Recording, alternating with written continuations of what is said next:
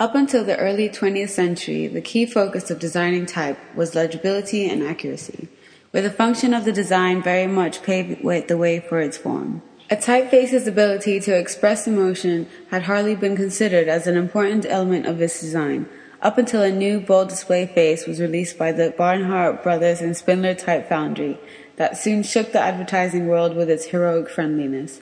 That typeface was Cooper Black. Oswald Bruce Cooper was born in a small village in Ohio in 1879.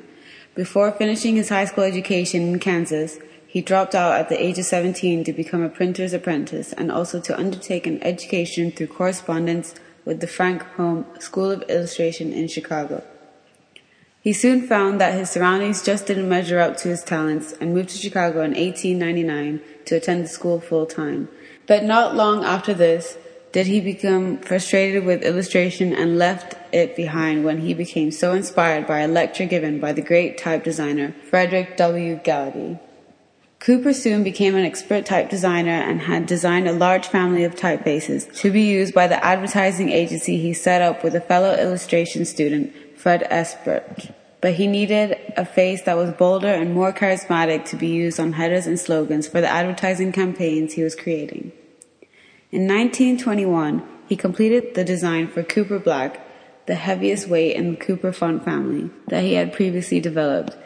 A year later, the typeface was released to the public by the Barnhart Brothers and Spindler Foundry and became an instant hit thanks to its thick, dominating strokes, bouncy, round stares, and its ability to express a friendly, welcoming character.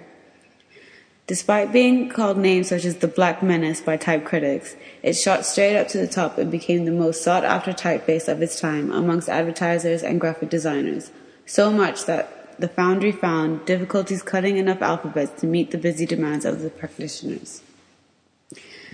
It was given a break from the public eye in 1940 following its designer's death from cancer and reappeared again in 1966 on the cover of Pet Sounds by the Beach Boys.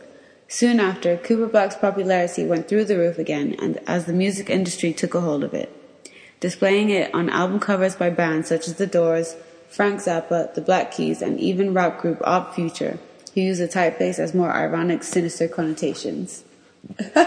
Sick. You should put